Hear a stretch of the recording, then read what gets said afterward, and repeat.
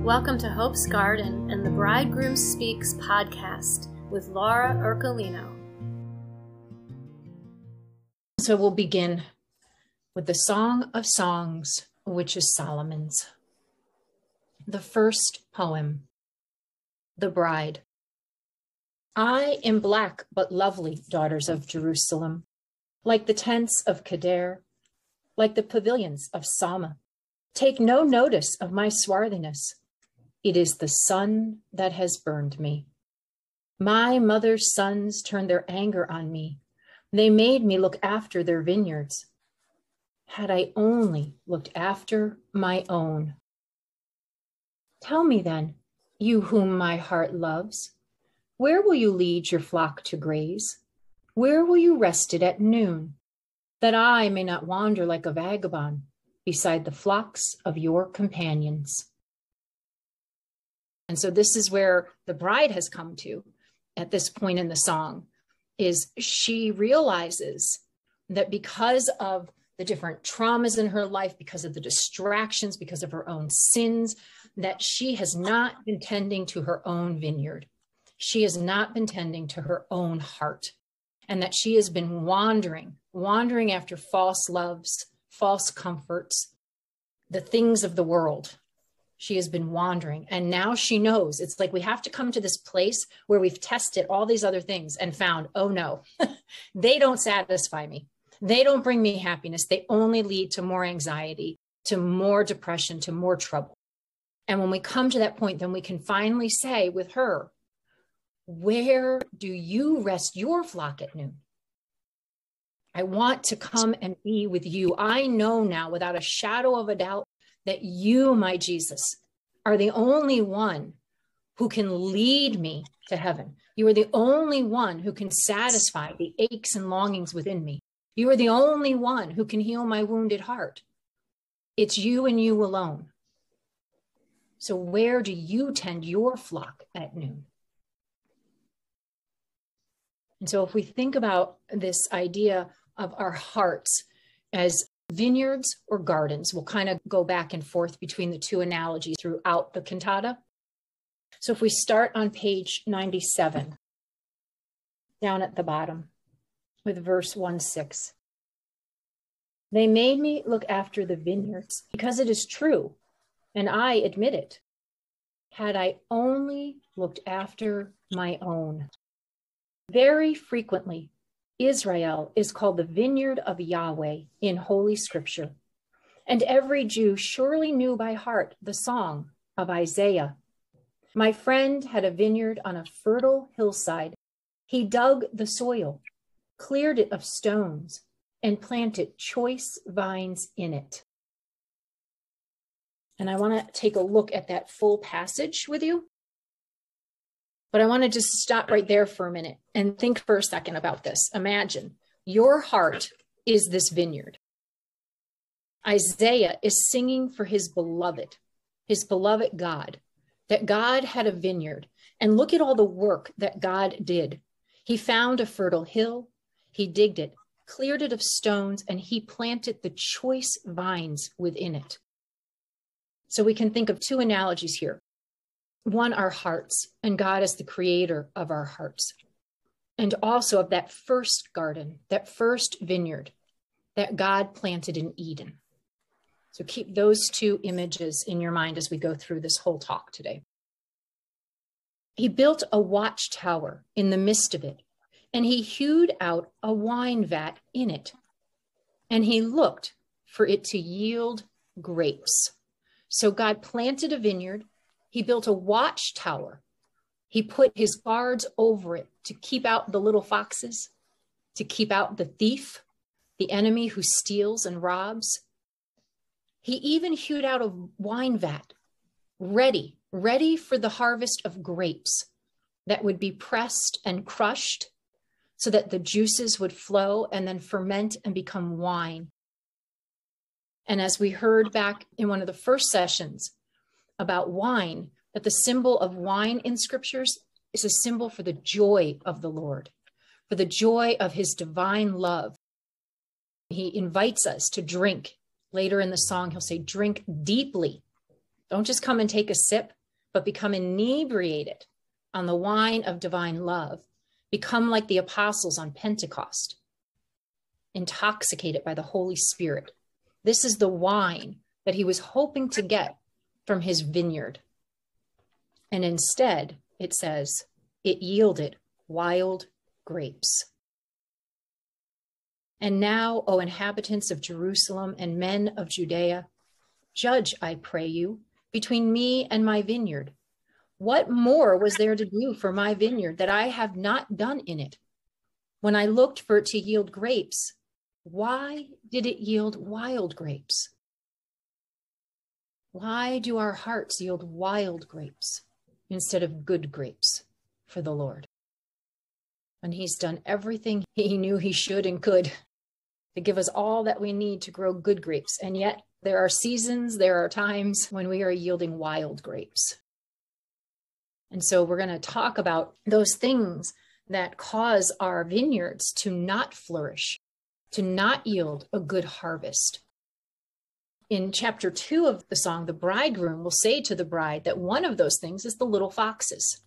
Catch us the little foxes that make havoc of our vineyards.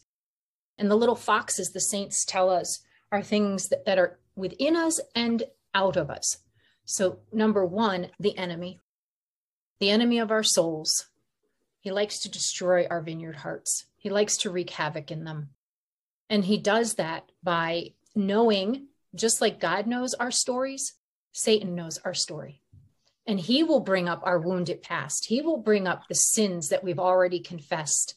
He will bring up that darkness and invite us to go back into it and to think that we have not been forgiven or that we cannot be forgiven, even though Jesus says his mercy is unfathomable. And so the enemy of our hearts wreaks havoc in our vineyards with his lies and his temptations. And then there's things like our own voice, that negative voice, self-criticizing, self-loathing. That's not the voice of the bridegroom. That's not the voice of God, the divine gardener. But it wreaks havoc in our hearts. And then there are the things that are done to us, the traumas, the sins of others that affect us and wound us, break our hearts. And so this is where the bride is. She's recognizing, she's looking in her own heart at her vineyard and realizing she has been growing wild grapes, that she has been burnt by the sun of exile, the son of sin, the son of trauma. And she needs the bridegroom. She needs the bridegroom to heal her and to tend her garden heart with her so that she may produce good grapes for him. On page 98, Father Blaise is still speaking about Israel as the vineyard. Now I will tell you what I will do with this vineyard. I will tear off its hedge. It will be grazed upon. I will knock down its fence. It will be trampled. And a sad echo is to be found also in Psalm 80. In another text, probably even older, Yahweh says through the prophet Hosea, I will lay her vines and fig trees to waste. The parallel between the song and this verse of Hosea is all the more stunning in that the same characters are involved, a husband and his unfaithful wife. It is the same context of the covenant and of the uprooted vine. Therefore, instead of tilling her own vineyard and working for herself, Israel is sentenced to go to a foreign land. Exiled, she has had to work in the vineyards of Nebuchadnezzar's Chaldeans to accomplish the hard labor inflicted on her by her merciless oppressors, because she does not know how to keep her own vineyard. Oh, how sad, says Gregory of Nyssa, are those who are wise enough to understand when they hear this phrase, I did not take care of my own vineyard. It is such a huge place where, especially we as women, need healing. To know that it actually is a commandment of the Lord that we care for ourselves. But probably the number one that everyone, knows is that we are a temple of the Holy Spirit. We are a temple of the Holy Spirit. And he tells us that what we have done to the least of his brethren, we have done to him. And are we not included in the least of his brethren? And so what we do to ourselves, we do to Jesus. And that means, like when I had my eating disorder and I was starving myself, he showed me that I was starving him. And that when I feed myself and care for myself, that's what consoles him. When we talk about how do we console the heart of Jesus, how do we comfort him for all the suffering he's endured for us? Number one, first, by caring for ourselves. Because just on the practical level too, can I fulfill the mission he has for me? Can I be his good wine to the world? If I'm starving myself, or I'm not getting enough rest, or I'm not taking enough time for quiet and prayer because there's housework to be done or kids to be tended to.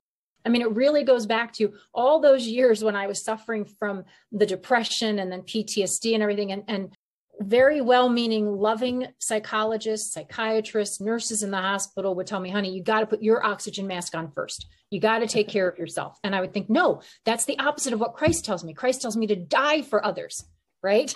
To be self-sacrificing. And in my whole healing journey, and it's been going on for a while, so there's a lot of instances that I could talk about, but one that comes to my mind right this moment is when he showed me that if I wasn't caring for myself, I truly could not care for the ones he had entrusted to me.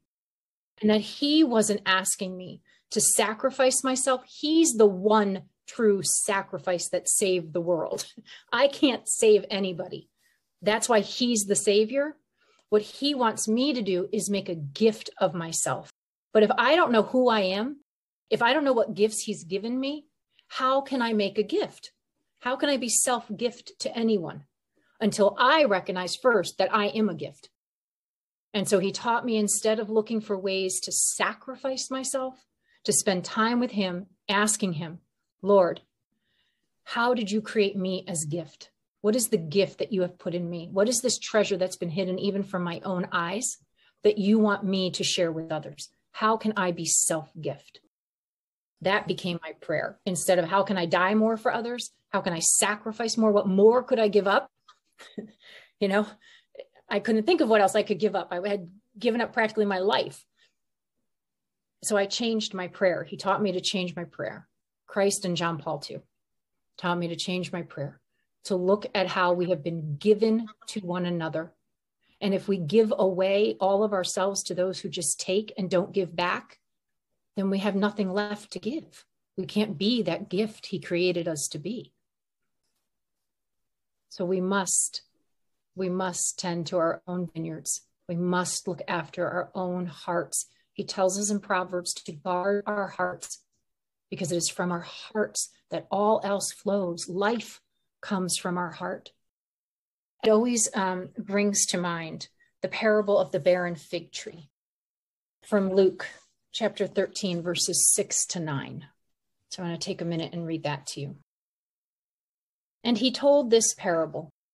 A man had a fig tree planted in his vineyard, and he came seeking fruit on it and found none. And he said to the vine dresser, look, for 3 years now, I have come seeking fruit on this fig tree, and I find none. Cut it down. Why should it use up the ground? And he answered him, Sir, let it alone this year also, until I dig around it and fertilize it. Then if it should bear fruit next year, well and good. But if not, you can cut it down. When I read this, I think about Jesus as the divine gardener who tends the soil in our garden hearts and who says, no, I don't cut down the fig tree. I don't cut down the vines. I don't cut down my flowers when they are struggling to bloom or they are wilting. I come and I tend them all the more intentionally, all the more deliberately, with all the more care and tenderness. I change the soil so that they can bloom, so that they can yield good fruit. And so this is the invitation, I think, to him as we read and study the song. That part of it is an invitation from the bridegroom saying, can I come in? Can I come into your garden heart? To your heart where the little foxes have made havoc for so long? Can I help you catch them and shoo them away? That poison of shame, that poison of sin that's just contaminated the soil of your heart. Can I shower it with my grace and my mercy? Can I purify it, make it fertile and healthy again? Because I see what you can become. I see all the potential in your seeds. And I want to help you to grow into my beautiful vineyard, to produce good grapes that together we can press and crush into my sweet wine. Because this is what he needs. He needs souls that are full of the joy of the Lord that is our strength. Souls that are overflowing with the wine of divine love so that it spills out of us into this hungry, thirsty world. And so we have to come to a place where we know we can't fix ourselves. We can't heal ourselves. We can't grow good grapes. And that was Israel's problem, right? They kept going away from God. They kept wandering astray, being unfaithful. And so he was trying to do all that he could so that they would produce good grapes, but they kept wandering from him. They kept turning their backs on him, not accepting his help, his grace.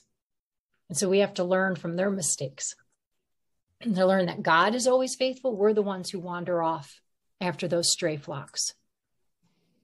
But if we keep asking our shepherd, our king, and our bridegroom to tell us where he rests his flock at noon, he will show us. He will lead us to that safe pasture. He will shepherd our hearts. What happens when the bride, right? We're here in the first part of the song, and she's just realizing, I have not looked after my own vineyard, my own garden, my own heart. I need Jesus. Like it says in the cantata, I think it's a quote from John of the Cross or St. Bernard. I need Jesus Christ now and immediately. Right now, there's no one else who will do. No one else who can help me. On my own, I have only made more of a mess of my own heart. I need to let Jesus in now. And then when she does, we go through 3 chapters then of her journey with the bridegroom, coming into union and closeness, intimacy with him, allowing him to chase out the little foxes, to remove the weeds, to purify the soil that's been poisoned by shame and make it fertile ground again. And then the bridegroom himself says this of the bride. She is a garden enclosed, my sister, my promised bride, a garden enclosed, a sealed fountain. Your shoots form an orchard of pomegranate trees. The rarest essences are yours. Nard and saffron, calamus and cinnamon, with all the incense-bearing trees. Myrrh and aloes with the subtlest odors.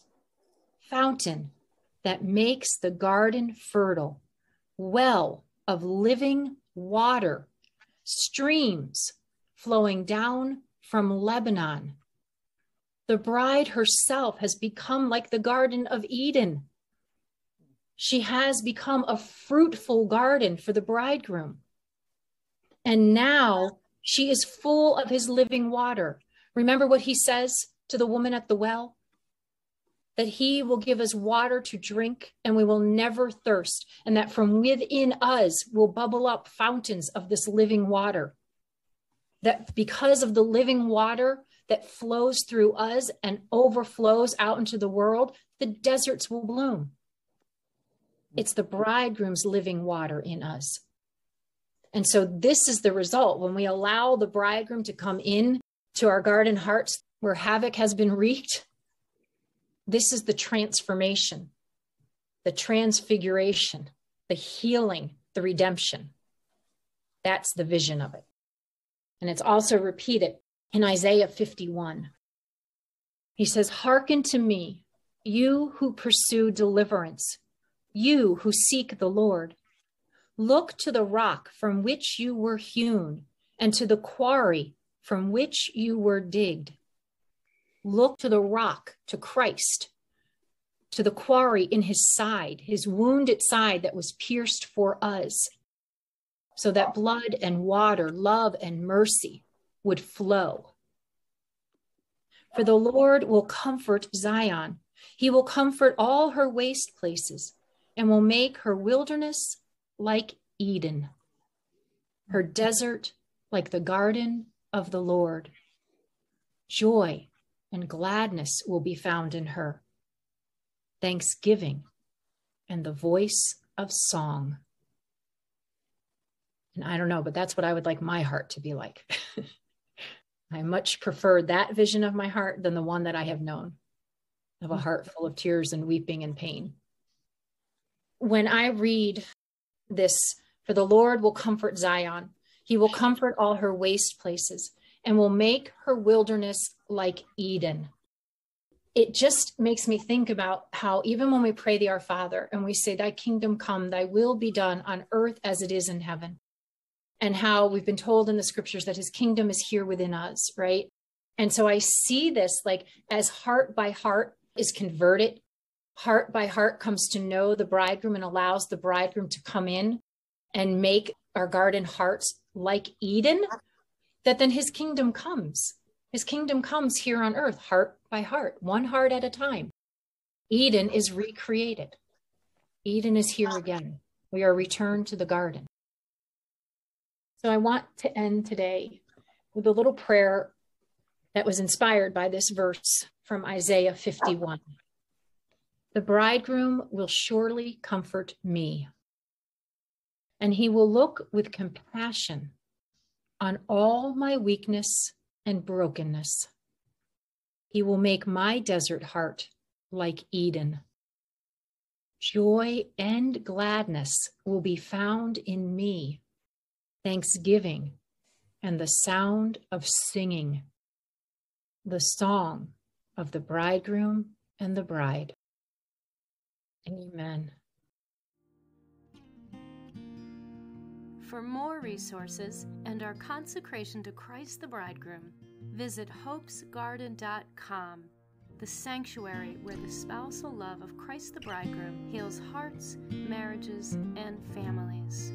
You may also want to join our community powered by Mighty Networks.